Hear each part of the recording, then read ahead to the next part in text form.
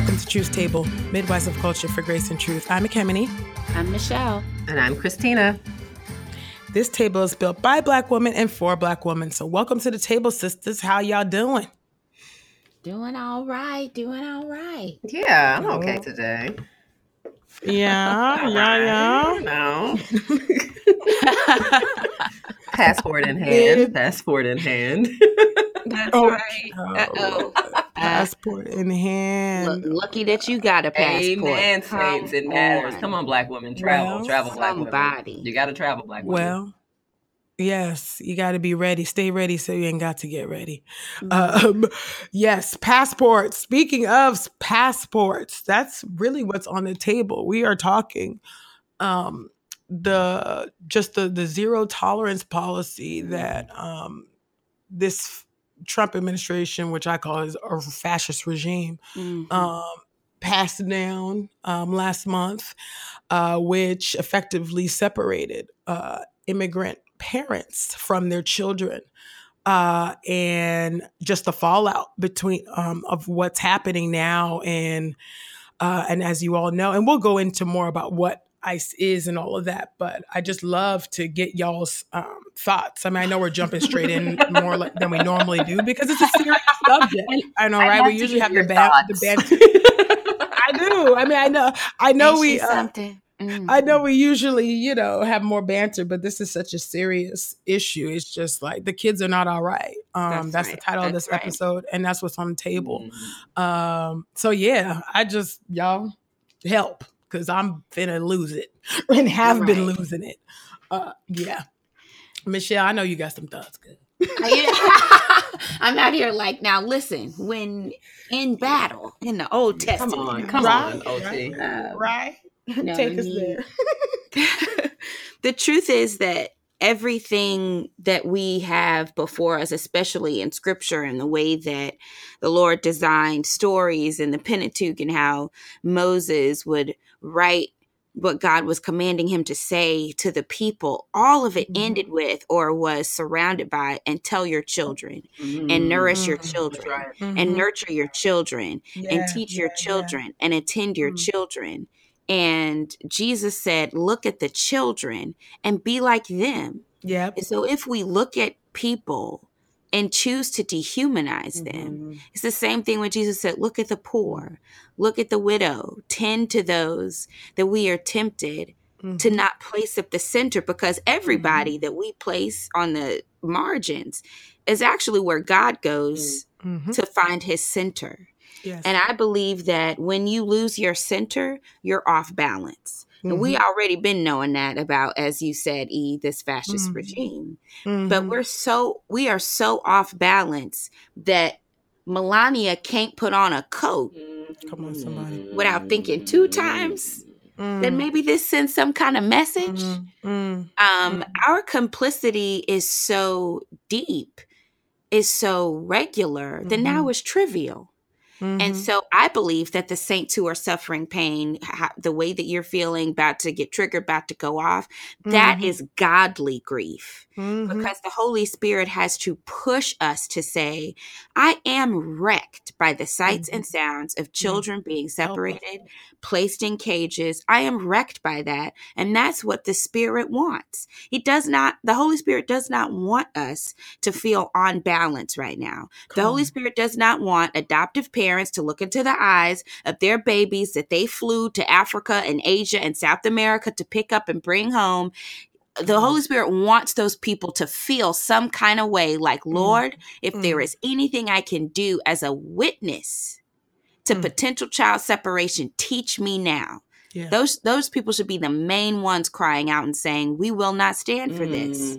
The folks, we were saying this earlier, Black folks who know the pain of being policed should be the first ones to stand up and say, we will not stand for people of color being mistreated and hated upon by ICE. It's a special police force. That's it. Black people should be the main ones standing up and saying no more. So of course we feel off balance. And I believe that it is exactly the key, and that's how the Lord used the prophets in the past.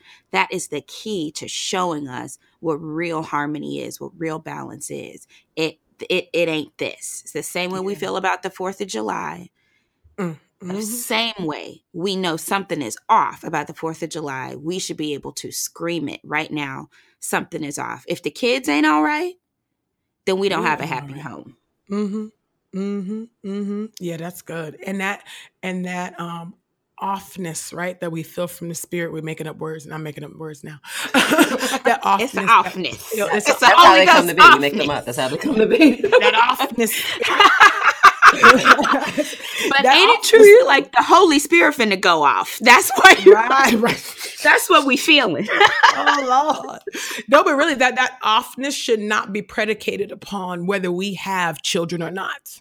Okay. That's right. Oh, and that's some of the I think some of the problematic advocacy that I'm seeing is my child, because I couldn't bear to be separated from my child. Okay, that's fine. That's well and good, but let's not center you. Let's center the actual children who are right now being held in cages, a 14-month-old who has not been bathed in 85 days, who is covered with lice. That should make your soul cry out, whether you have birthed children, whether you have adopted them, whether you have not, it does not matter. That child is a human being made in the image of God, and all of our souls should cry out. And we should be repenting and weeping and wailing in sackcloth and ashes.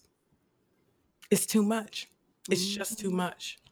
Christina, what are your own thoughts? I was like, well, y'all said all the words. I think we can stop at 6. Gonna be the shortest episode ever. I'm like, enough. Because we're like, we ain't all right. We ain't all right. Goodbye. Stretch your hands towards Truth's table. Free. Yeah. Lord. Well, and I think so. Babies. I mean, I think you bring up a really good point too about how we struggle to, how oftentimes our empathy has to be in,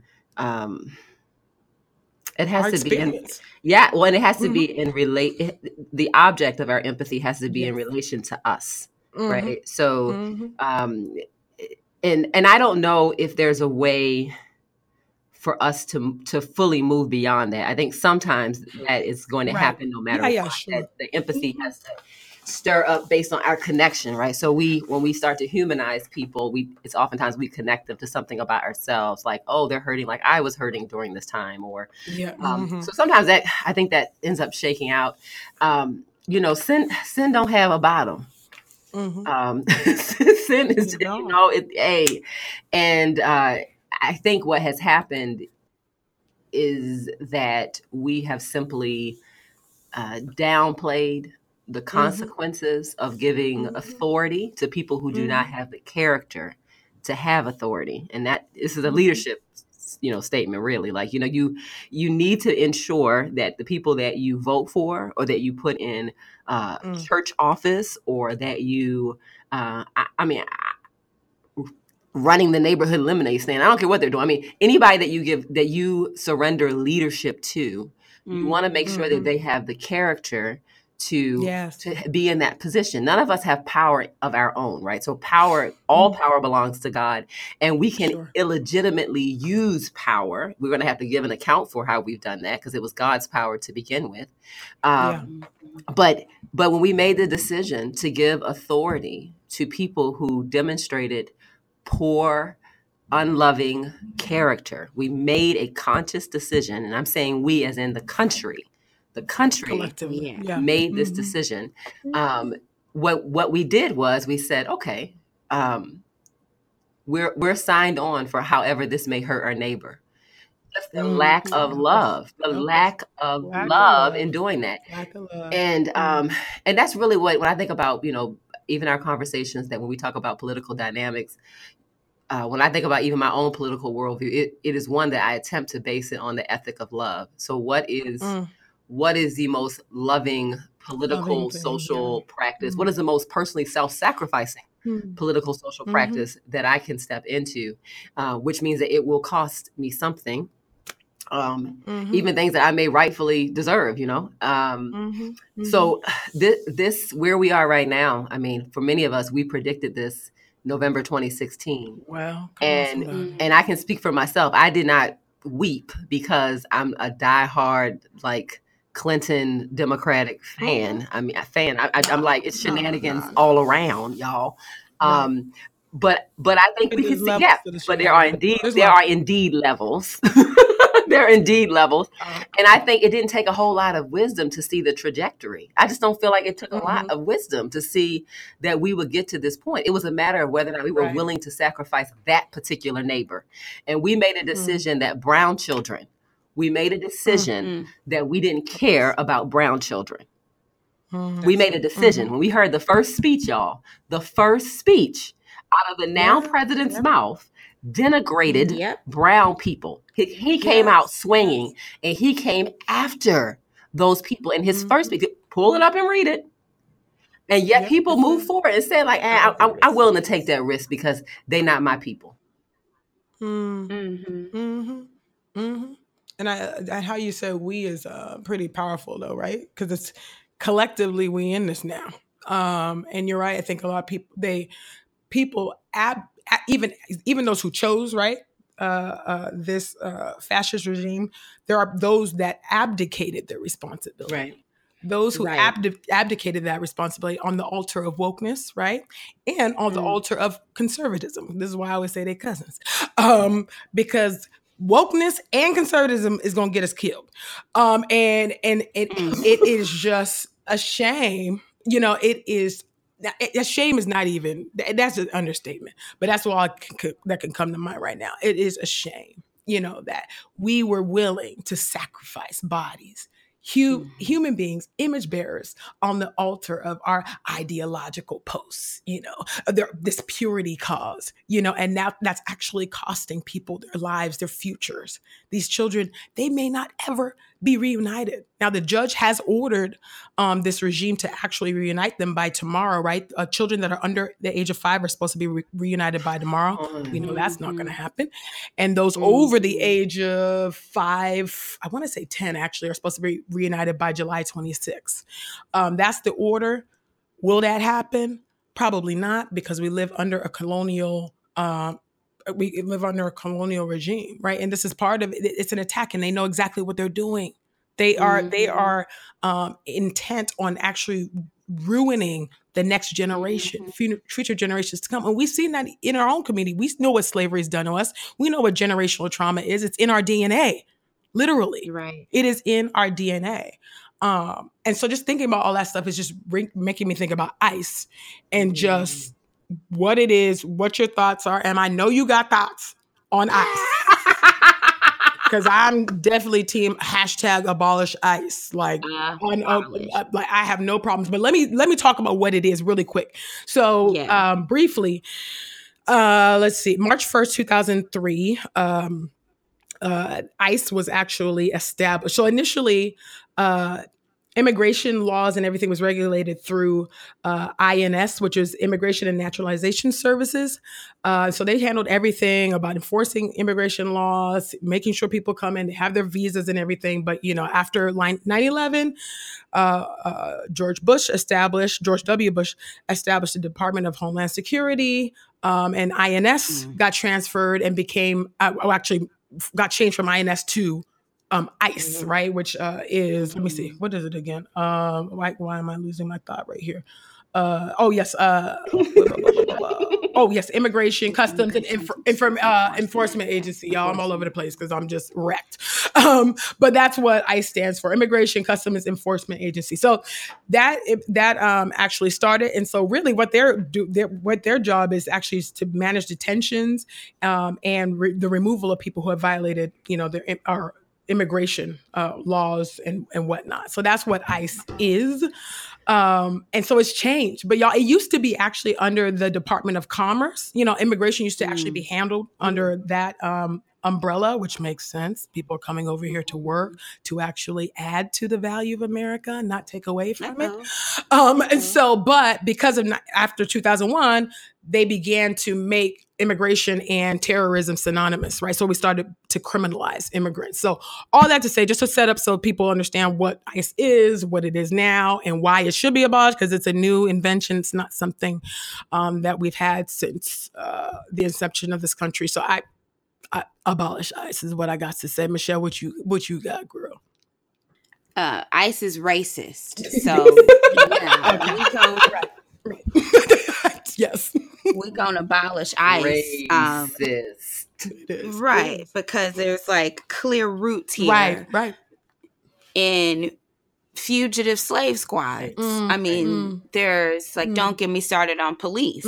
If you can say and believe that the country should not have ICE, then you need to start rereading Brother Dominique's book. You need to reread and reconsider everything that flipped and freaked you out about James Baldwin and Malcolm X. Everything. You need to read and reconsider the entire point of establishing forces that control on a broad, like based on a broad idea of public safety, based on a broader idea that unless certain people stay in control, the whole world will explode and go away.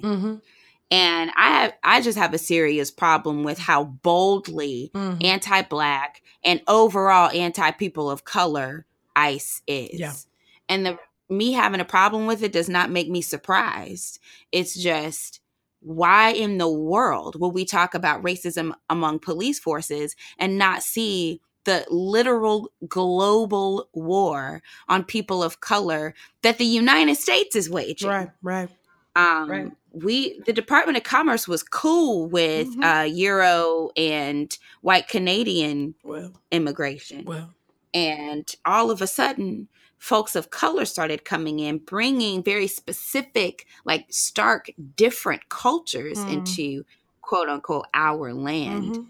And to be honest, I think that we have a serious issue when centrism is our shield and radicalism is seen as never an option, no matter how true it might be. So if the idea that we abolish ICE, not just because it's unjust, but because it is completely racist, which is against God, but I can't talk about that because it's seen as radical, then I can't deal with centrism on this issue. That is complicity. It is failure. I don't have time to talk with you about how, well, border security is so important so I can see the value of ICE. No, ICE has no value. Border security needs to be reimagined. If that's radical, then we are fascists. Well. And that's what I think. I love how you tied it in the bow. Yes. Wow. And that's how I feel. And that's it. Thank you for coming to my TED Talk. Please at me. OMG. In the end. You know what though? Yes, the altar is open. I love it. Right, for real. And bring the oil. Oh, we got the oil. The oil is in the altar. But Em, you brought up complicity. And I'm actually really glad you brought that up because, this whole civility and complicity nonsense debate that's coming up, and I'm just wondering what are y'all thoughts on that? This whole this call for civility, people, Democrats throwing Maxine Waters under the bus because this is what Democrats do to us Black women. But we gotta choose, right? But this is what happens, right? It's a microcosm of what really happens, right? We hold down the party, then when it comes time for them to stand up for us, they throw us under the bus, right? Because whiteness always wins out at the end of the day. So I'm wondering what you guys think about complicity and civility, because I'm convinced that whenever people call for civility, they're calling for complicity. That you're not going to convince me otherwise, but I'm happy to hear you guys convince me. Yeah, I mean, I'm not going to convince you on any call for civility, but I was going to say I make a distinction between Scripture's call that we function in a way that's above reproach and the political strategy of suppression of calling for civility. So those are two. It's very similar to if we were talking about things like respectability politics, right? Right. So those things are different. And being above reproach means that it is the word of God that governs what we say, when we say it, how we say it, who we say it to, right? And so, and we do these things by love for the sake of love, which doesn't mean that it looks flowery and rosy and lacy. It can look very strong and commanding, but our motives are above reproach. And those and it is detectable Yeah. to the people who are marginalized and hurt, and it is detectable to our brothers and sisters that we are functioning in a way that's above reproach. It ought to be. When we're talking about calls for civility, you know, as someone who studied trauma therapy, it really does trigger me, because it reminds me of case after case and story after story of people who have been physically and sexually abused, and then being told to watch how they talk about that. When they are told to be careful about what they say, because it can upset the Thanksgiving dinner. And that's really what it feels like, is that you tell people who have been hurt and victimized, you will not seek justice. You will not acknowledge their humanity by seeking justice. You will not honor God by seeking justice. Instead, you tell them to hush up. And that is very wicked. It's a very wicked thing to do. And so I think the calls for civility, and who is being asked to be civil. We are not to be civil towards sin, personal or systemic. And so we actually have to fight and resist sin, the principalities. We fight and resist. Doesn't mean we fight people. We win people, but you better be ready to fight principalities.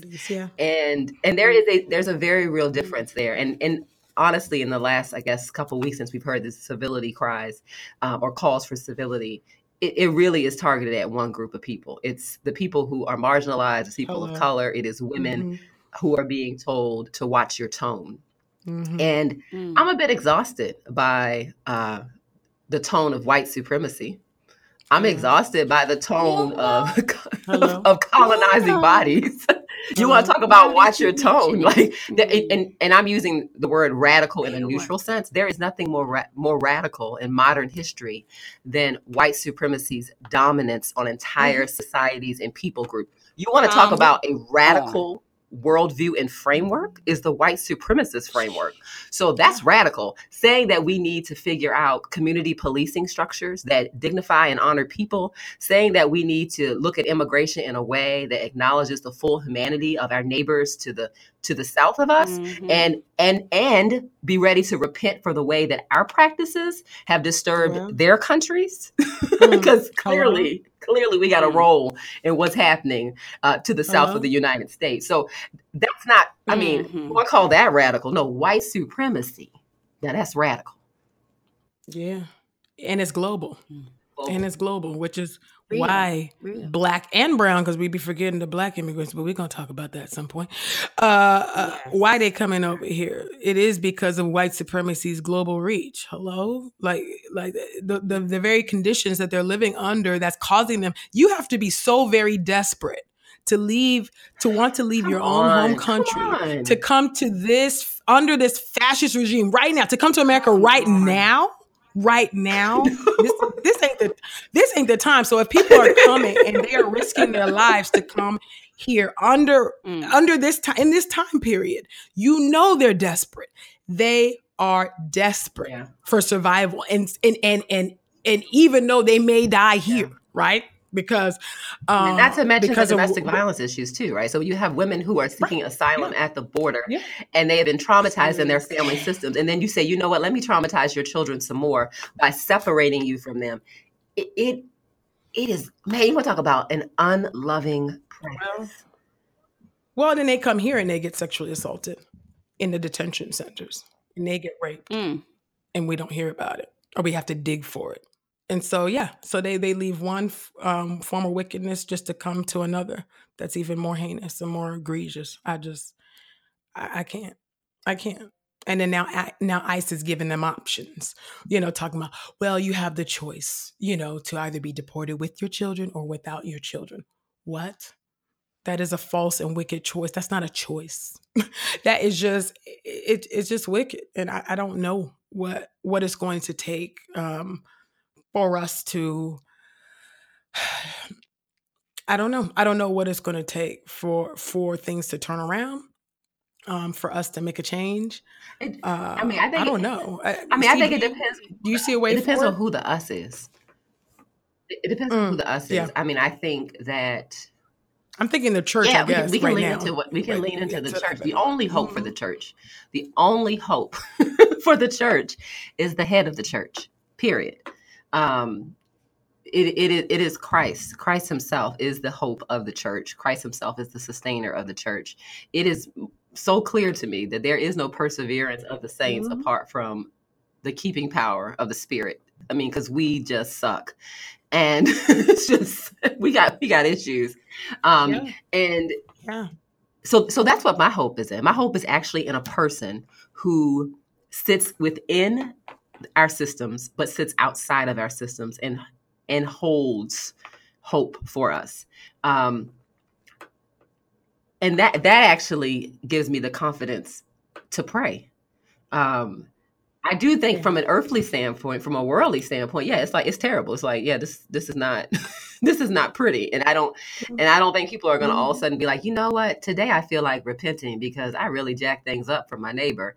They might, but I don't see them doing that apart from the same way that I end up doing that, which is by the work of the Holy Spirit to break up the stoniness and bitterness of my own heart. Like, that is what has to happen. And that is a prayer worth, Christians saying and crying out on behalf of our own wickedness, but the wickedness of the land, and asking the Lord to give us grace that we don't deserve. I mean, like, that's what we've been doing for generations. I think the witness of the church is compromised, clearly. But that doesn't mean that we can get our ball and go home. No, we don't get to get our ball and go home, and we don't get to get our ball and go home just because some of our Christian cousins are to blame for some of the shenanigans that's happening. We still have to stay in this game. Yeah. We have to stay in this game because we're required to go to the table with those same people, and we're required to be salt and light. Like, this is not an option. And so whatever it takes to get prayed up, to remember brothers and sisters of the faith who come before us, who endured all kinds of flavors of wickedness, but yet still prayed for people, yet still served and loved. I think that we don't have any other option but to be who it is God has called us to be, which doesn't mean it's easy. I just think that Christians actually already have marching orders. Like, we already, like, our stuff is real simple. It's hard, but it's real simple. Like, you got to love people. We know. It's just like Jesus, like, you know what you're supposed to do. Like, just like he told the Lord, like, you know the law, you know what you're supposed to do. I'm thinking here of, I mean, what comes to mind for me as I just think about just the church's hypocrisy, particularly those who identify, who boldly identify, right, as pro-life, and those who hold conservatism in such high esteem and regard. I think about Matthew 23, verse 23, actually, which says, and this is Jesus speaking. Well, all the Bible's Jesus speaking, right? We believe in the Trinity, right? But this is Jesus saying, Matthew 23:23, woe to you, teachers of the law and Pharisees, you hypocrites!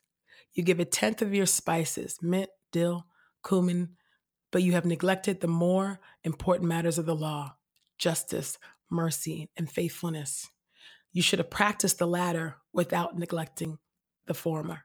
You blind guides, you strain out a gnat, but swallow a camel. That's actually Matthew 23, chapter 23, verses 23 to 24. Christina, can you just pray for us, for the children, for the parents, for America, for the church? Just pray. Sometimes anger, even righteous anger can distract us. Can work in a way that it becomes so consuming that it can distract you from the object of hurt at the moment. And so the frustration with the administration, their supporters, can actually distract us from somebody's child right now. From those who are greatly impacted. That's what I want to pray about. I want to pray about somebody's son and somebody's daughter. Gracious God, our Father, Lord, we thank you. We thank you that we can come to you in prayer not because we're worthy, but because of the blood of the cross. Thank you, God. And we thank you that we have access to you and that you are near to us. And we thank you that you, by your power and by your mercy, even clean up our broken and sinful prayers, Lord. All those things give us confidence to bring our worries, our concern, our brokenness before you. And Lord, today we bring before you the children at the border. Lord, we know that they are made in your image, and we know that each of those children was fearfully and wonderfully made. We know that they share in the interconnected and interdependent tapestry of humanity. We know that we actually need their testimonies. We know that they are a part of what makes us human. And that, Lord, when you said that it is not good for us to be alone, for man to be alone, that was not simply a statement about husbands and wives. That was a statement about the interconnectedness of human beings. You have made us this way that we ought to care about our neighbor, but especially the neighbor, the most disenfranchised, the most marginalized, that we actually really need them. And God, we really need the witness of children. We need the way in which they point to you. We are mindful of the ways in which you love children and you serve children. And even right now, we think about the covenant community. We think about the beautiful place that children have within the covenant community, that they are not afterthoughts, that they are not projects, but they are made in your image, and that we ought to care for them and to love them well and to learn from them. And right now, Lord, we think about the babies at the border. I ask you, Lord, by the power of your Spirit, to protect them. Angels of protection all around those children. I ask that you would protect their minds and their bodies. I would ask that even right now, amongst those children, that you are raising up and you are planting the seeds of the people that will lead us one day. That even right now, there is a child who does not understand what is going, but you, even what the enemy means for evil, you, God, can turn it for good. And that you are planting seeds of resilience and fortitude and deep, deep empathy into the children that will lead us one day.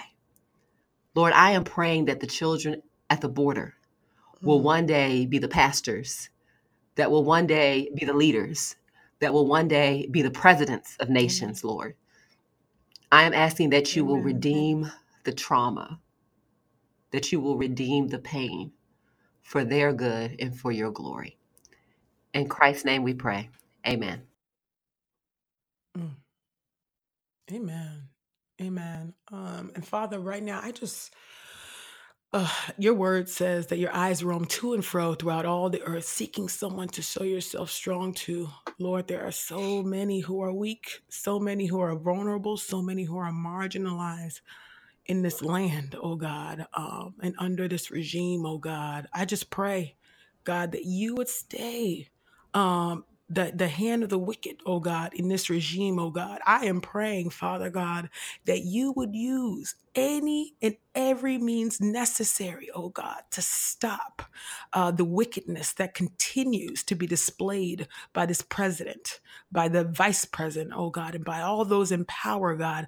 I am praying, oh God, that you would use international means, oh Lord God, whether it be the UN, through sanctions, whatever is needed, oh God, for human rights violations to come down in this place, oh God, to protect the most vulnerable, to protect the children, oh Lord God, who are coming here, seeking asylum, seeking refuge, seeking a better way, a future, Lord God. We pray, God, that you would use whatever means are at your disposal, oh God, to bring forth your justice, oh God, bring forth your peace, oh Lord God, bring forth that shalom, oh Lord, we all long for and desperately know, oh God, you own, Lord. I just pray, oh Lord, that you would give us wisdom in these days. Give us discernment, oh Lord God, to know when to speak, how to speak, and to whom to speak, oh Lord, to give us the energy and the power to advocate for your people in a way that glorifies you, in a way that decenters us, oh God, and lifts up those that we should be giving more honor to, oh God, which are the people on the margins, oh Lord. We pray, oh Lord, that your power to restrain sin would just continue to be made manifest, oh Lord, and that you, oh God, would get the glory. Do it, Lord. Nothing is too hard for you. Nothing is too hard for you. So I speak comfort and peace, particularly to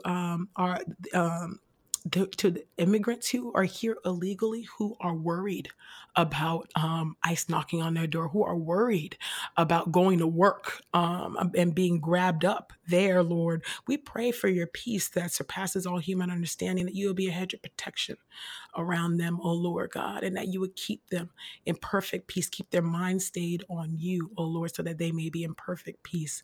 And send laborers to comfort, to keep them, to guide, to protect, and continue to show us how we can steward the bit of influence you've given us, oh Lord God, to lift up the people on the margins, oh God, so that they can speak their own truth, to speak what is truly happening, oh God, and do so in a way that glorifies you and gives you honor, God. We do pray this all in the mighty name of Jesus. Amen. Amen. Amen. Thank y'all, of course, for giving us your thoughts. And thank you, of course, for taking a seat at the table. And to our listeners, we want to thank you also for taking a seat at the table with us. Let's keep the conversation going. Tweet us your thoughts about The Kids Are Not All Right using the hashtag #TruthsTable.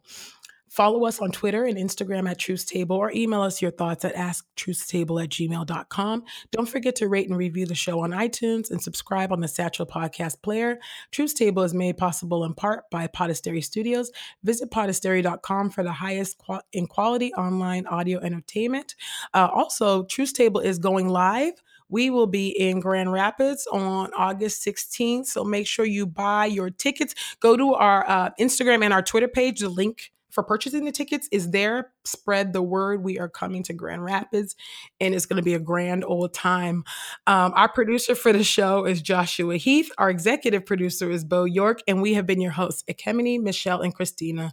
We'll see you soon on the next Truth Table. Bye, y'all.